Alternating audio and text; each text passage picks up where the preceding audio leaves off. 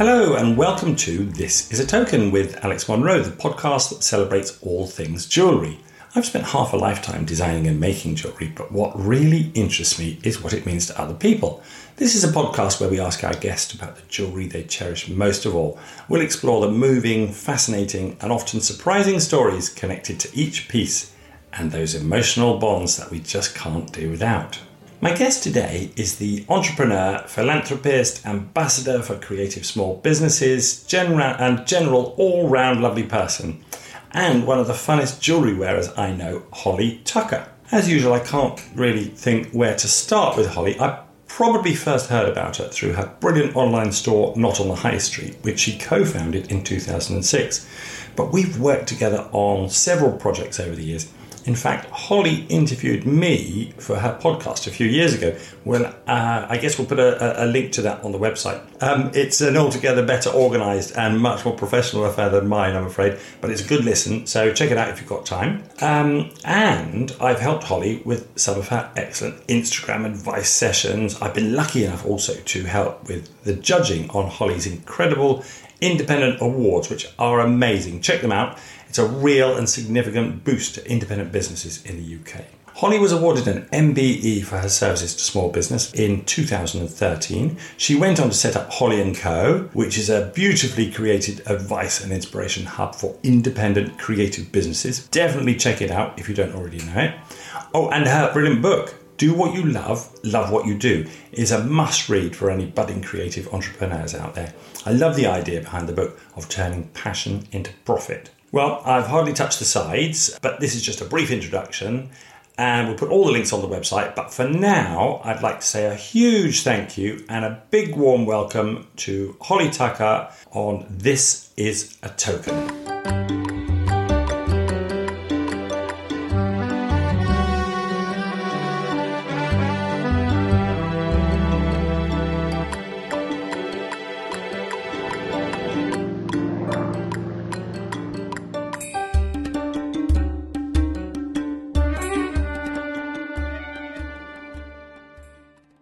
Welcome, Holly. Thank you so much. What an introduction. My goodness me, I'm blushing. Well, it's like I could just go on and on. I mean, your Wikipedia page, and then there's all the charity work and something I was particularly taken with, I think we've got quite a lot in common, is the way that you started Not on the High Street, which was, as far as I gathered, came from the passion that you had from running those fairs in sort of Chiswick and around, and a real sort of passion and enjoyment of sort of curating and showing amazing work people are doing. So you're still doing exactly the same thing now. But what I loved about those early days is it sounds a bit like me, where you were really working late without any real backing, having to sort of secure your own loans and to do everything and stay late and not get paid and all that kind of really hard work, which you can only really do if you're absolutely mad, a bit bonkers, but also really passionate. You know, you do it for the love of it, don't you, rather than... Absolutely. I mean, it's why my book is called Do What You Love, Love What You Do, because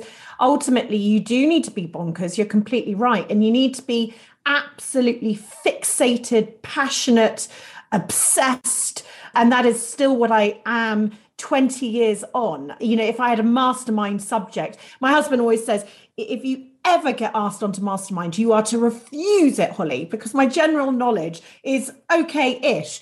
But, you know, nothing like my obsession with small businesses and what they produce. And so that would be my mastermind subject, because I think that that's the case. There's something very, very beautiful, I would say, in two things and why my life is dedicated to this.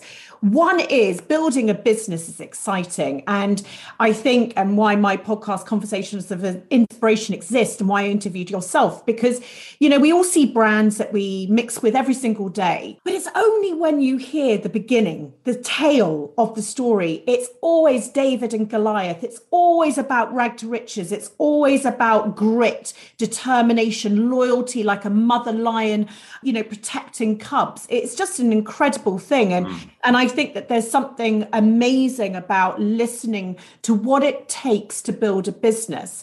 And I think, secondly, for myself, I've always believed that the future is small, whether it be trends, what you want to own, wear, buy, gift. Really small businesses do something that no one else can do. They encapsulate craft, feelings, authenticity, story, and creativity. And so those two sides of things, the story behind the founder and what it's taken to just turn up that day, plus what the output is, the pouring out of love and sort of their entire self. When I look at your business, it's you. When you look at my business, it's me. I think there's something quite magical about the entire process. No, I so agree with what you're saying there, Holly. And I think they're slightly different because I do come across businesses that seem to have been set up by a group of investors who think, there's money to be made in this sector. And so let's see how people are doing it. And we'll sort of do a version of that. Yeah, a gap in the market. And that isn't what we're talking about, is it? What we're talking about is, I always bring it down to, when I'm teaching or talking to people, for me, it's like cooking a meal for my best friends. You have this sort of idea that you want to sort of create something, and you do it yourself, and then you share it with people that you respect and care about. And it's a human to human exchange. It's a very, very basic. I mean, it must be, one of the most basic human needs, isn't it? Someone sort of, whatever, in my case, strings a few beads on a piece of string and then gives it to someone they care about as a sort of memento or something. And the seed, the germination of the idea isn't how can I make money? Isn't sort of like a sort of corporate model. I have a passion for something. And then what you're saying is you turn that passion into something that does bring profit, because there's nothing wrong. We're skilled, creative people. And unless, as you said, groups of investors coming together, gap in the market, spreadsheet says yes, we're going to do something better. We're going to charge 10% less than the competitor who's flying, and we're just going to create a business out of it. I'm not interested in the slightest in any of that. Someone else can go and do that. It's actually ruining the world. But what I'm interested in is when I see people's beings come to life in their businesses. And I think that one of the things that's been incredible, and I think nowadays we're getting far more used to this, and I think the pandemic, like lots of things, sped up this notion. And why my book is called Do What You Love, Love What You Do, is because we have 29,000 days on this planet. We want to be creatively fulfilled. I think we're all much more aware of our mental health. We're understanding that, funny enough, we can't keep up with technology, and it's impossible to do it. We want to be able to work around our families. We want to have some sort of balance. Why I don't believe in work-life balance. I believe in bringing your whole self. And why I think ultimately I'm not obsessed with business just for business sake. I'm obsessed with business being a tool for human beings to express themselves in a way that not only fulfills them, but also you have to make money. You have to earn a living. And I think money only comes into it, I suppose, when then you need to grow your business. There's some absolute facts, isn't there? You need to employ people, you need to pay people, you need to get premises. And also on the really low days as an entrepreneur, you have to go, tell me I'm in this for something. I've had baked beans for the last 2 years. We've still not gone on holiday. All these sorts of things. Just tell me that there's going to be some little golden pot at some point along this rainbow. Yeah. And we've all been there. And potentially there is. And that's what you get for working your behind off 24 hours a day. Remember, being your own boss is probably the worst boss you could ever be. And so I think that money comes into it at those moments in time. But ultimately, never does a passionate entrepreneur who wants to change the world ever look at their paycheck. No, if they even have a paycheck. You know what I mean? I remember thinking when I first started out, I didn't go into jewelry making because of the money. I went to art school because I love loved art, and then I loved making jewelry, so I started making jewelry, and money was very much at the back of my mind. But I remember graduating. I did a 4-year degree, and by the time I left, I was really good at making jewelry, and I had some lovely designs. I remember thinking, hang on a minute, if you'd sort of graduated as an accountant or a doctor or a solicitor or, whatever it is, you'd be earning enough money to live. I was thinking, I'm as skilled as these people in my field.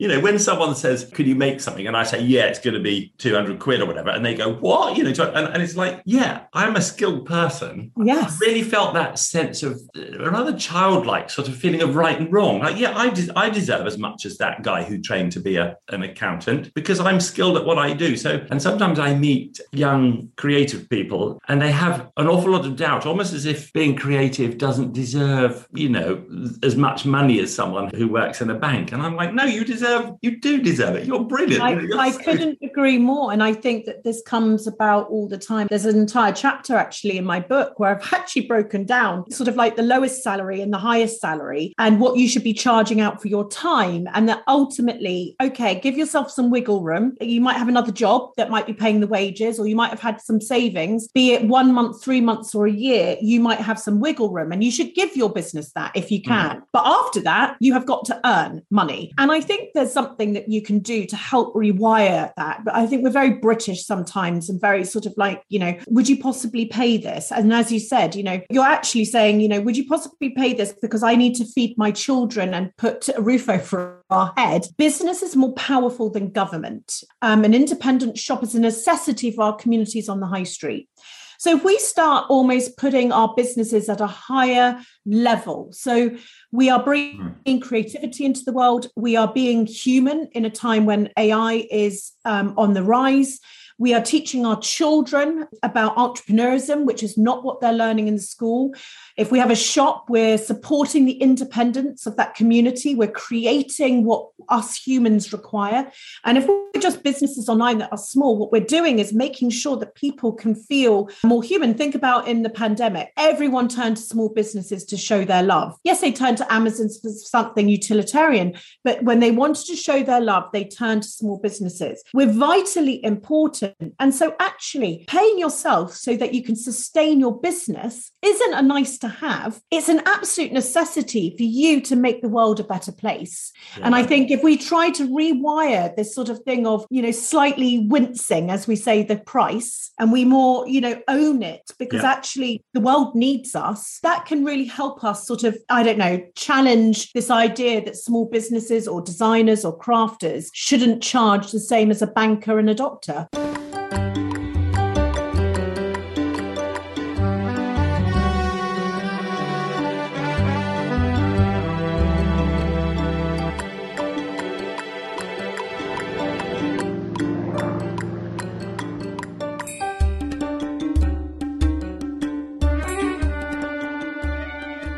Other people seem to have done it better. And I think quite often, for example, an artisan food maker, they do it quite well because you can sort of understand that if you spend ages making something, a loaf of bread is going to cost more than a mass-produced one or something. But I kind of feel like small businesses could do with being up on the pecking order a bit more. And I love the fact that government is sort of looking at farmers, not just as food producers, but custodians of the countryside. But I see local shops, everyone I've met who runs a lovely little local shop are trying to do some good in the world. They're trying to serve their community. They have a chat when the pensioner comes in and they're just there for their community. And it's such an important, vital part of community and Britishness and everything generous and good. And I wonder sometimes that government thinks they're just a sort of tax cash cow, because they do seem to be being hit left, right and centre. And I do think it's unfair that Amazon can whiz parcels out left, right and centre at half the price and they don't pay any tax. And the poor person on the high street have all these different taxes that they need to pay and rent. I couldn't agree more. And that's something that, I definitely want to try and help. You give up before you even start when it comes to all of this, don't you? But it is something something I feel that us entrepreneurs, those who've done it, maybe are on the high street, we should get together, put our heads together and go and tell them what we need and what needs to happen. I think that would be a great help. The nice thing is, because I'm not sort of a part of any system. I mean, I suppose I've been around the block a few times and, my business has grown. So in some ways, I'm a bit of the establishment, but I'm really happy to go into a round table with government and tell a minister that I think he's a bit of a dick, because a lot of people don't do that because I think they want to, conform to the system, but I don't care about any of them or any of it. I'm very similar to you. I'm very similar. That's why I'm not invited in all that often. Holly, so this is a podcast on Zoom, and I've been sent over some amazing photographs. You always have brilliant jewellery. One photograph I love, it sort of shows your jewellery area, even though it's featuring a piece. I just want to kind of come in and have a dig around because you obviously love jewellery and have lots of it, right? I do. There's a brilliant ring stand. I'm not sure which way. It's 2 fingers. And I wasn't sure whether it's piece or the other way. Well, it depends which day it is, yes. Well, you've got it on piece. At the moment, it's on piece. It's on piece. My home is a shrine to small businesses. So, any single surface really is merchandised, I suppose. She could just be photographed at any point in time for a magazine because it's my whole entire being. And when it comes to jewelry, I have been fanatical about jewelry really ever since I could afford a piece of it. And that has now grown. Any milestone in my life is celebrated with a piece of jewelry. Any accomplishment by myself in business is celebrated with jewelry. And so my jewelry area, it has the correct dishes, the correct hands, which are for all my rings to go on to each finger. I have a jewelry system that was made up of curtain rails that I've created for my longer pieces and then smaller pieces. So it's super organized. And I will sit down in my diary along with all my meetings. Every once a month is my jewelry cleaning day. And I'll sit down with my professional jewelry cleaner. It's a really beautiful moment. I just sit down quietly, listen to a podcast, and I just clean all my jewelry. And I love it. Every time I'll just look at another piece and I'll smile. But it's a very, very important thing. And I think why I love your business and what you do. Every piece of jewelry has a story. It's just unbelievable. It's nothing else like it. So when my husband raises his eyes, I mean, it's just poor thing, just is. Well, look, I have to say to our lovely listener that you, Holly, are the jeweler's dream because we get pieces back for repairs, for example, and they're scrunched up in a box with several other necklaces, all tied up in knots, covered in hair. And, you kind of lift them out and going, oh, what? This person doesn't care about their jewelry. But you are a jeweler's dream. You've got it all beautifully ordered and laid out, and you obviously love the jewelry and you clean it, which is like, wow. Well, I must say, on the pictures, every piece of jewelry to me says Holly Tucker. It's so brilliant. Does it? Yeah, it really does. Well, we're going to get into it, but I just love these pieces. Is there any way you'd like to start, or should we just start at the top kind of thing? I might like to start just with my oldest piece. I suppose something that really surprised me, which was my grandmother's bracelet. It's a charm bracelet with lots of seals. So these are old seals that men would have worn on a waistcoat with a chain, and it was a wax seal. So you would have poured a piece of wax on your envelope and you would have put your seal into the envelope. Now, this piece of jewelry for me, when I started wearing it, I realized slightly where I'd come from in terms of why I loved bold, out there type jewelry, because it actually goes back to 1900 when my grandmother, Lucienne Oriot, she lived in Paris. She was from a very good family. The family was friends with Coco Chanel. She worked at Jaeger in the design team, and her husband worked at Harrods. And she had this exact bracelet with not as many wax seals, but with wax seals hanging off it. And that was 1900. Is that actually the same chain? Same. Wow. So then that got passed on to my grandmother in early 1930s. My great-grandmother was called Lucienne Oriot, which I just love. And my grandmother was called Denise, and she actually was an incredibly creative person. In her early days, she used to actually model for Harrods. And these are the times, Alex, where you used to, it's not photography model, you used to walk around Harrods wearing something with a number pinned to you. And people would come up to the counter and say, oh, I liked what she, number 23, was wearing. And that was my grandmother. My grandmother was highly creative. So we're talking 1930s. She was designing her own Christmas trees. So she would have a Christmas tree full of paper flowers. On Christmas Day, she'd wear a caftan and have her hair all tied up. I mean, she was just incredible. This is the most glamorous grand I think I've ever heard of. Oh my gosh, she was absolutely amazingly beautiful. And, you know, when I wear my caftans down the high street and I'm literally making paper flowers for my wedding, I couldn't believe all these similarities. And I have in my dressing room a actual painting of her in her early 20s. It's an oil painting. She's got these bright red lips, gorgeous. And on her wrist is this bracelet. Wow. Every day I do my makeup, I look in my mirror and behind me, I see my grandmother in this oil painting, and it's just amazing. So I wear it. It now has 10 wax seals because I've gone to Hatton Garden. I found them. My parents bought me one seal on my 40th, and I just add to it. But it's a very chunky thing. You couldn't wear it on a podcast. It makes so much noise. Yeah. But it's absolutely beautiful. So that's my first piece that is incredibly important to me. I love this piece. I mean, this is jewellery as it should be, as much as anything. So the gold is a beautiful colour. It's this lovely sort of antique gold on a sort of curved chain, quite a chunky chain. But it's all the colours I love. Each seal is set into a very ornate setting. And I guess you'd sort of hold on to the setting when you sort of pressed it into the wax and you were sealing something. But the seals themselves are amazingly carved into various, I mean, I'm not 100% sure what all the stones are, but it looks like there's amethyst and carnelian and maybe lapis and onyx and all sorts of beautiful stones. So it's really colourful, isn't it, as well as anything? It's so colourful, and it goes with absolutely everything as well. I can be wearing a smart suit or something. You know, my suit's always adorned by a lot of jewellery and headwear and things. But for me, it's just incredibly special. And she was very special to me. I feel like I've got a lot of her in me.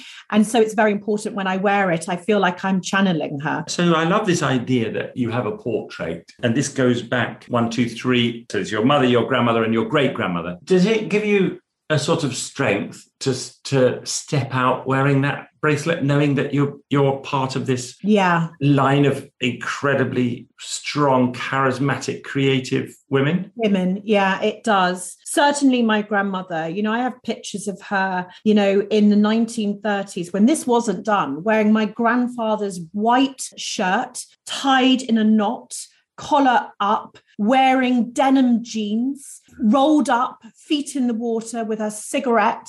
And all the other women were in dresses, tight dresses that were flowing out. There she was, you know, and as I said, you know, the picture of her in this caftan with this tree made of flowers, again, with her cigarette and her drink and her gin and tonic that she would always drink. You know, she was just unbelievably creative and probably didn't get to show it as much as she had wished. She died when I was 3, and obviously they had the war to contend with. But actually, for me, it's like, wow, if she had been around to see what myself and my sister started Nottingham High Street with me, and I've been working with her for 16 years now. If she could just see what my mother has created, I think she would have been so happy. I've got a feeling that they're looking down going, you know, chip off the old block. Yeah, absolutely, yes. Wearing their caftans up in the cloud somewhere. How lovely.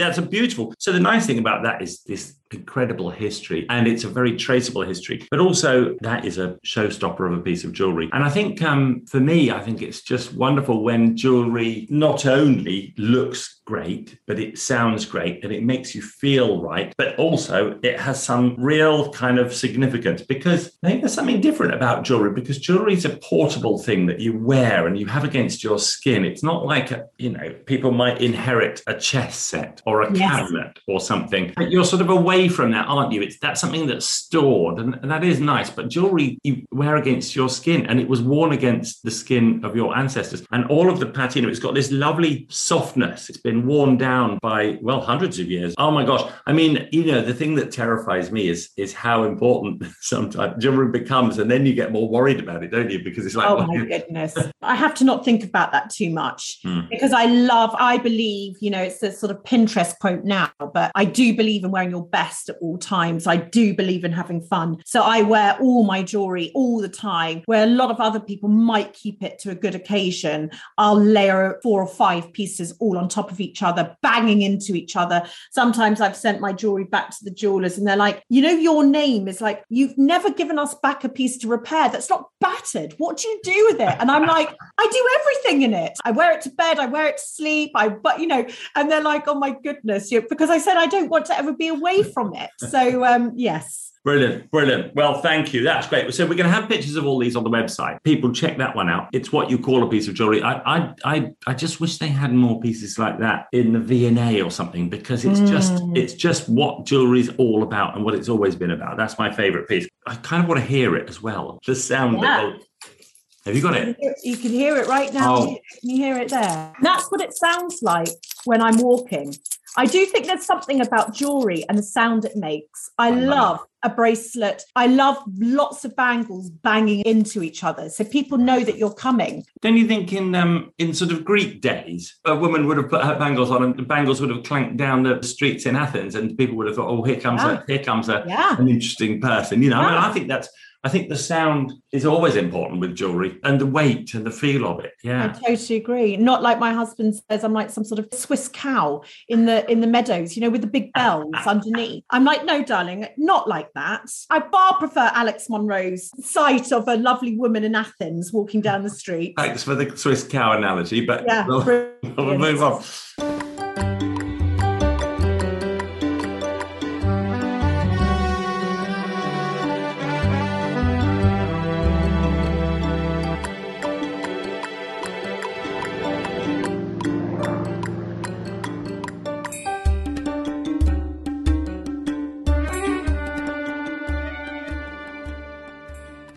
Okay, Holly, next piece then, let's have a look. Well, next piece for me was a ring from Bulgari. The photo I've got, when I zoomed in, it was a little bit blurry, but I was intrigued by that because, will you describe it to us, Holly? Yes. So it's a ring and it has 3 sections to it. And what I loved about it is that firstly, the sections move. So there's 3 rows of diamonds, and in the middle, almost at the front of the ring, there are 4 stones. These stones are a peridot, you'll correct me if I'm wrong, a blue topaz, a pink tourmaline, and a citrine.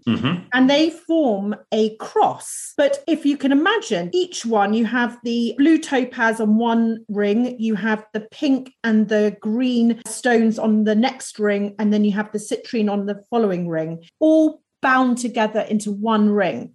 But it sort of moves. It has you can't really see it, but it actually just all moves. Oh, so it's not so it's fixed at the back with a little bit of fixed at the back, but with a bit of movement. Now this ring I actually bought in Paris, because on the day I received my MBE, my then partner, now husband, we got married in lockdown after 18 years, surprised me at the end of the day. I went to Windsor Castle. I met the Queen. As he said, it was in 2013. My son was there, my husband and my sister were there. And at the end of the day, I had no idea, but he had booked a trip to Paris. Now, Harry was very little, so for us, it was still a big deal to get away. And we woke up the next day and I had promised myself that I would buy myself a piece of jewelry to commemorate this amazing occasion. And so what we did is we walked around Paris, and it was in a time of the riots. So there were police absolutely everywhere. And I'd never been into a Bulgari shop before or anything that swish. Are you joking me? And I wanted to go there, but the police were surrounding it and I couldn't get in. Now, typical French police, and they're all so stern, aren't they? Brilliant looking in that uniform and all their guns. And I just explained to the gentleman that I needed to get to the jewelry shop. And in a typical Parisian way, they sort of created a tunnel for me to go through. It's almost like protect the lady. She's got good taste. She's in Paris. She's buying a ring. How Parisian. So, I'm buying my jewelry. I need to get through. I need to get to the jewelry shop. So this was Brilliant. a huge deal. This was my most precious piece that I bought myself. It has a cross to symbolize the MBE actual award that you get, which is a cross. And I have worn this with absolute pride. It's had to be fixed quite a few times, as I said, because I do the washing up with it. I love the fact that you just wear things, Holly. I just think that's brilliant. Wear it all the time. And it's a very, very special piece that, you know, only the other day I was thinking I must make sure I give these when I pass to the appropriate people and make sure that people know the story behind your jewelry. Put in your will a little, I mean, I think you've got a few years yet, but check the podcast and we'll get the... There I was thinking I was with a quill writing the story. You're right. I'll just add a link. Just add a link to the podcast. There you go. So listen, Holly, I was just intrigued. I had a flash through my mind. How were they in Bulgari? I had an image of this sort of Pretty Woman moment where you know, you push through the policeman and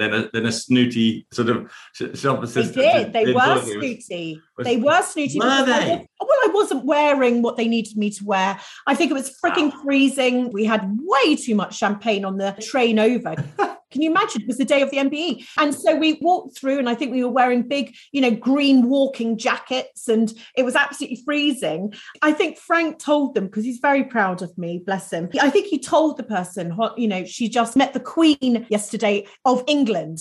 And then suddenly, even though we looked like we were dog walking, champagne came out. Oh, Madame. Madame. I was thinking they're going to go, Madame has come into the wrong shop. Yes, they did think that to begin with. Because I don't know, when I was a student and I was sort of writing my business plan and I wanted to go into all those shops on Bond Street, I'd turn up and they'd have a security man on the door and I couldn't get into some of them. And it was like, God, you know, you'd have to almost get dressed. I mean, there was a time in the sort of 80s where you had to get dressed and you had to sort of have the right carrier bag with you, you know, try and have a Chanel carrier bag so that you could get into the Joseph shop or something. It was ridiculous. Yeah. For me nowadays, you know, it is the people who do not look like they have money who can then go and buy something are the best. Yeah, absolutely. Yeah. And also the good thing is that, you know, nowadays shops are having a tough time. So they're glad to see anybody, aren't they? They don't have keeping people out. You're right. So do you make a habit of Bulgari and, you know, all those posh shops? Was that? No, I don't. But I love fashion. I love jewelry. I don't have, you know, other sort of things that I would spend money on. So I will be known to have a Gucci bag with my H&M suit. And I will have a Bulgari ring with my kaftan that I bought 10 years ago. For me, it's all about that sort of mix. And certainly it's not about the names, because now you're in it long enough, you sort of realize really, you know, it is the name that you're buying. So for me, it has to work as a piece. I'm not quite interested in really what the name is, but it could sometimes be a Bulgari. When I say could be, it's the only piece I have, right?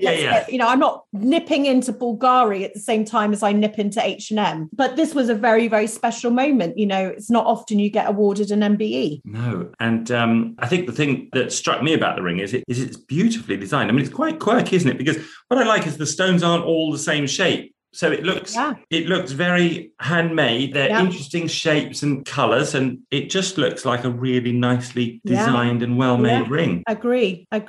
Yeah, that's a great one, that is. Well, very nice too. The only thing I ever did was, I think it was an anniversary, probably paper anniversary for me and Denise. And I went into Tiffany and bought, the only thing I could afford in those days was a pack of playing cards. So that was my only experience. And they looked at me like I shouldn't be in there. And when I said I wanted a pack of playing cards, they looked at me like, yeah, I knew you shouldn't have been in here, mate. And as I counted out my pound notes or coins, whatever it was. So I'm not great at those kind of, you know, proper posh shops. I've never been very comfortable or good at them. But everyone's got their thing, don't they? I've got some bicycles, and the money I've spent on a bicycle. There you go. Well, anyway, beautiful ring, beautiful ring. A picture's going to go up on the website. Shall we move on and look at piece number 3? Could you describe it for our listener, Holly? Yeah, it's a charm and it's cut into the shape of the Not on the High Street tag. And on one side, diamonds and sapphires have been embedded into one side to make the blue colour of Not on the High Street. And on the other side, it's gold. And it says Not on the High Street, as the tag does on the website. And this piece is very special. It's made by a friend and a jeweler called Anushka. Anushka and John actually started Links of London. And Anushka's gone on to build Anushka Jewelry. This piece is special because she made it for me to mark another milestone moment for myself, which was the selling of Not on the High Street. You've got to remember 2006 is when I started Not on the High Street, and it was myself and my business partner, Sophie. My sister was the third employee. I mean, you could call it a third employee. I don't know if you call it that when none of us earn any money and we do everything.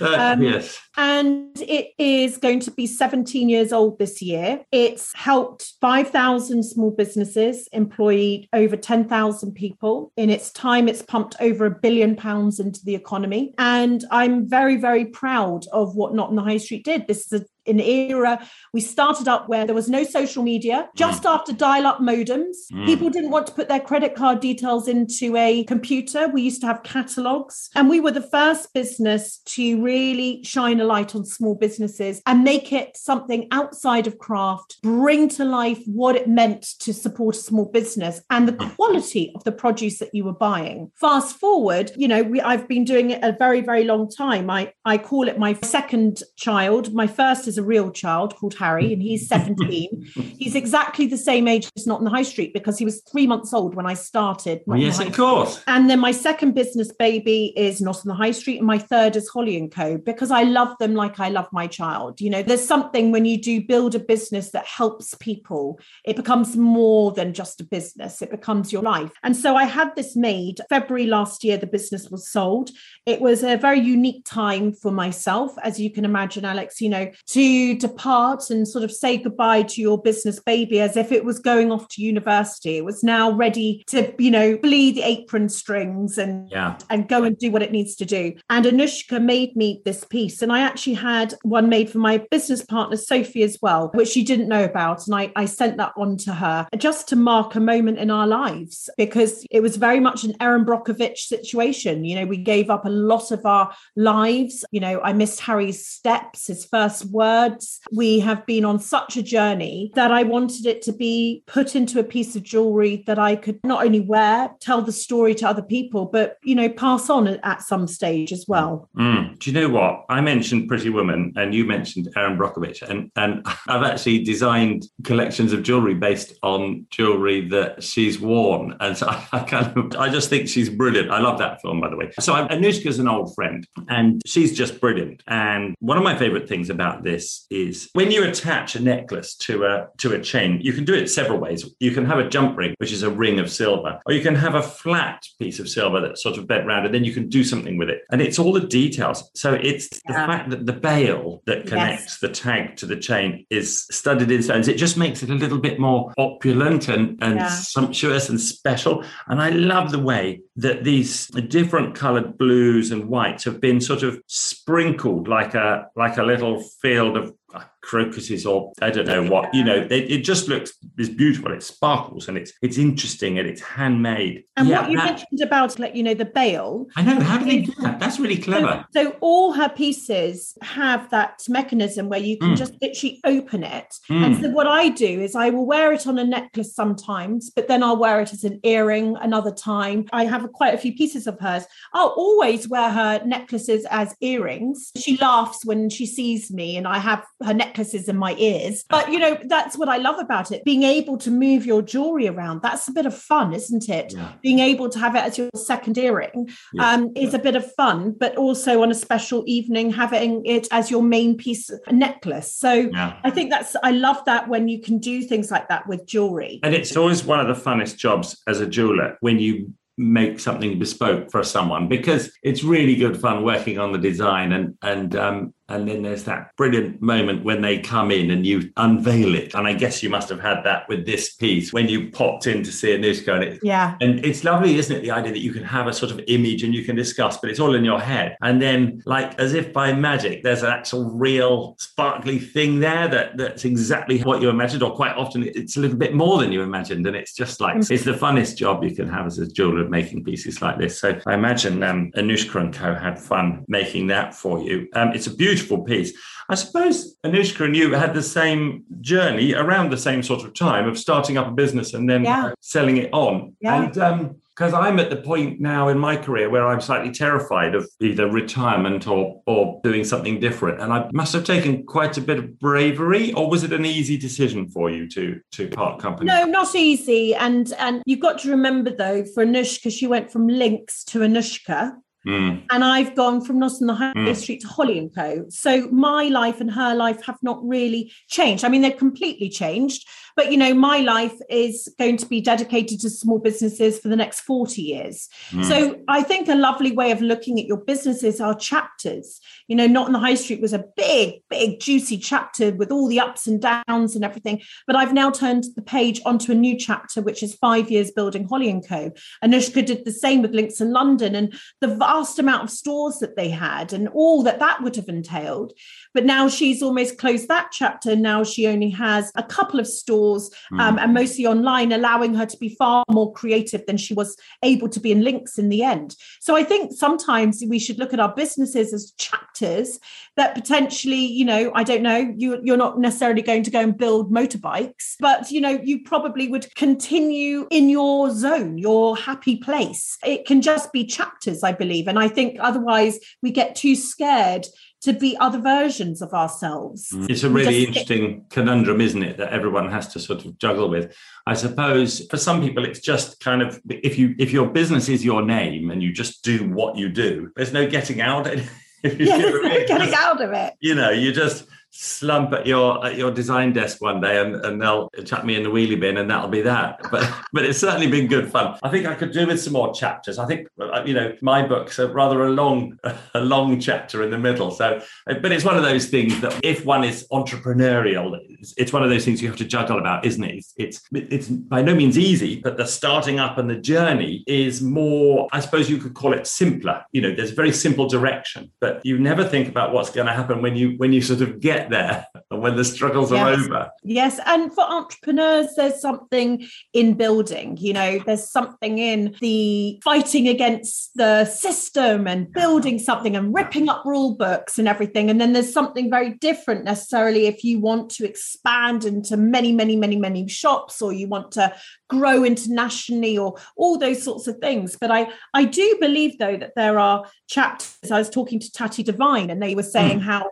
they did their book, I think it was after 20 years. And so I said, so what's the next 20 years going to be about? Obviously assuming exactly the same. And they said, oh, we're going to try something completely different now. Why, just because we did this first 20 years in this, does Tati Devine only need to be in the jewelry space? And I thought, oh my goodness, I'd never heard anyone talk about it in that way. I found that really refreshing. Yeah, really interesting. I love Harriet and Rosie. They're just fantastic. In fact, I did a podcast with Rosie and she's just brilliant. Like with you, I could have chatted on for ages. And I see time's running short. Let's move on to the next piece.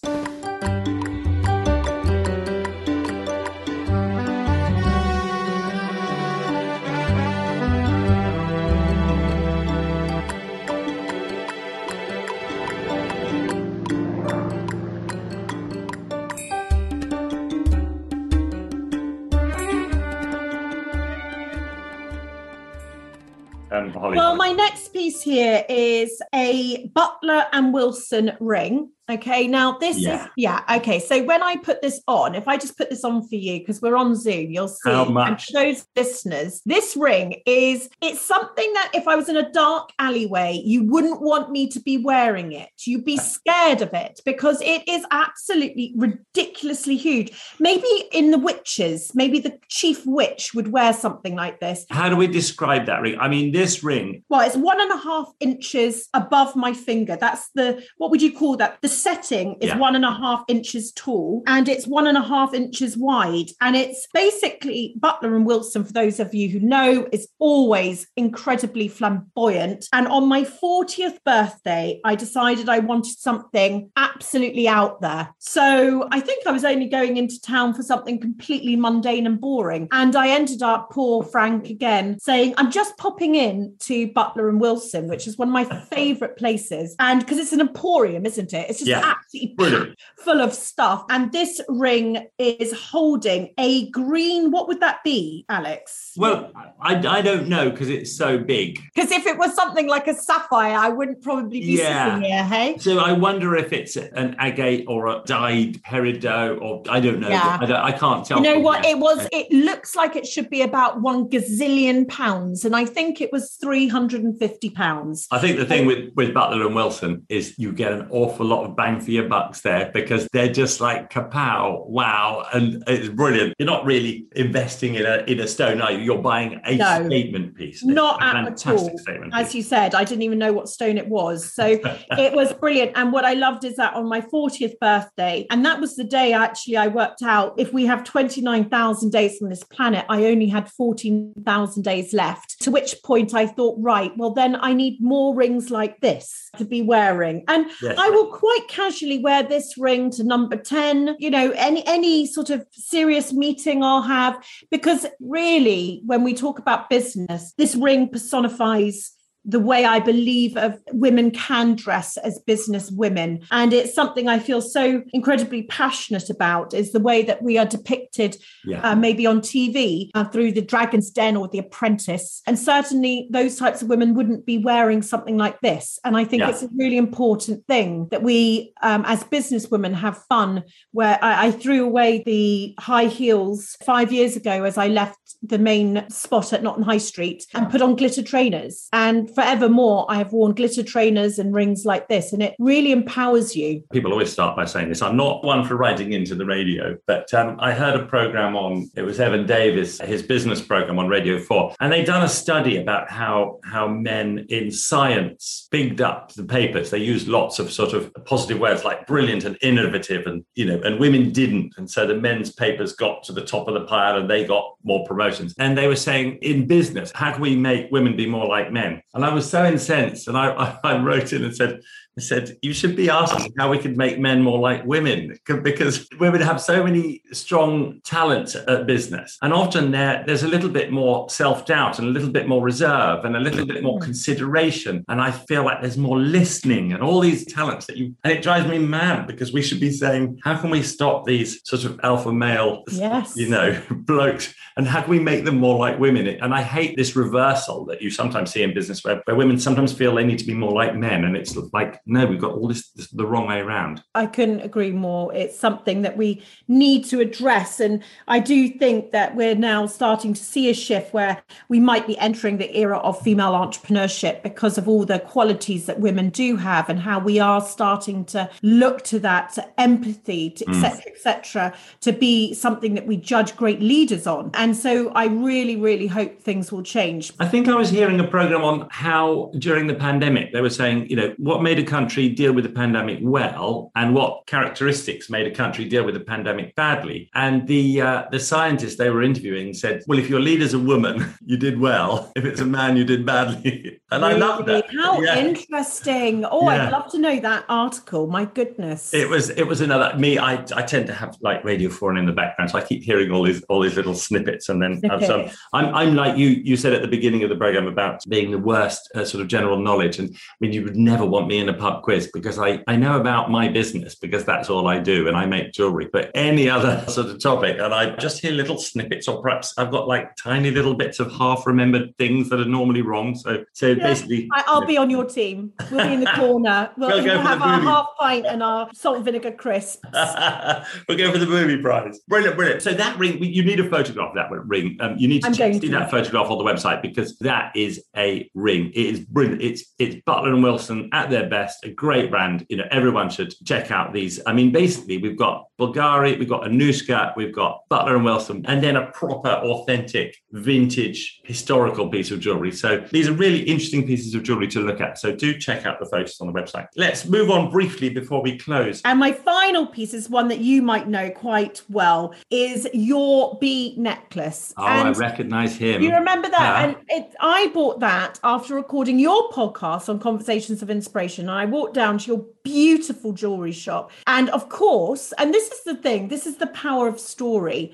So I have I don't know what it's called, but it was I think it's the full gold one, and it's the big bee. Because after hearing the story of the bee, how on earth, as a magpie, could I not have a bee around my neck? And for me also, it was two things. One was, as I get older, nature is becoming more and more important to me. Certainly, I think a lot of listeners will say the same thing with the pandemic. Thank goodness for nature seeing us through it. It was one of our healing mechanisms, I think, for society, and it was free of charge and was beautiful. So I wear this necklace because I am in touch with nature again, and it really reminds me. The craftsmanship, the detail in it, everything. But also for me, it really showed me about story, because I think about you when I wear this. Oh, how sweet. Because I think about your story, and it really encapsulates everything I love about entrepreneurism, a small business, a beautiful, authentic brand, the power of a founder, how you can be nuts. I think we began this podcast by saying we're slightly nuts and infatuated with our subject. Yeah. And there's nothing more than you can see of an example of someone being infatuated than this bee that I'm holding. And so I wear this because it shows you the power of a story, that us humans really are but stories. And potentially, maybe would I have missed it before? But because I heard the story, that was it. Done. Hook, line and sinker. Sold to the lady who wants to buy the entire jewelry shop downstairs in Alex Monroe. That is my fifth piece. That is so lovely. I feel like everyone knows the bee, but we'll put a photo of that bee on there because it's obviously it's my, one of my favorite pieces. And I had a brilliant podcast with you, Holly, and quite emotional too. You got me to think about things that were, really quite challenging. I found it was like a little therapy session. So thank you for that. Oh, it's one of my favorites. Well, you do a great podcast. We'll put a link on the website to it all. I'm going to say thank you so much, Holly, for being a guest. I knew you'd be a brilliant jewelry person. And I love the point about this podcast actually came around because people would write in with their pieces of jewelry and tell us the story behind them. So often, the bee has a story that has a story from me, but it would be given to someone by perhaps a grandmother who then passed away, and the story would then carry on with them. Yes. And it would be handed down to their children. So I hope one day, like your beautiful charm bracelet, someone will be wearing the bee necklace and say, I had a strong and powerful and inspirational mother or grandmother or whatever it is. So it's all about stories, isn't it? And it's all about people to people and just kind of keeping it all sort of personal and real and human, as opposed to letting the sort of corporate and the grey take over. Yeah. So, Holly, thank you. You've been so kind. Thank you for your time. I know how busy you are. Absolutely. And thank you for inviting me. I'm really honoured and lovely to see your face and to chat. As you said, I could be here for hours. Thank you so much. We have. And I can't wait to be seeing all the other things that you'll be doing, all these amazing works that you're doing, and anything you need from me, just let me know. But thanks, Holly. Thank you so much for your time. Thanks, Holly. Lots of love. Bye. Bye. Bye. Bye.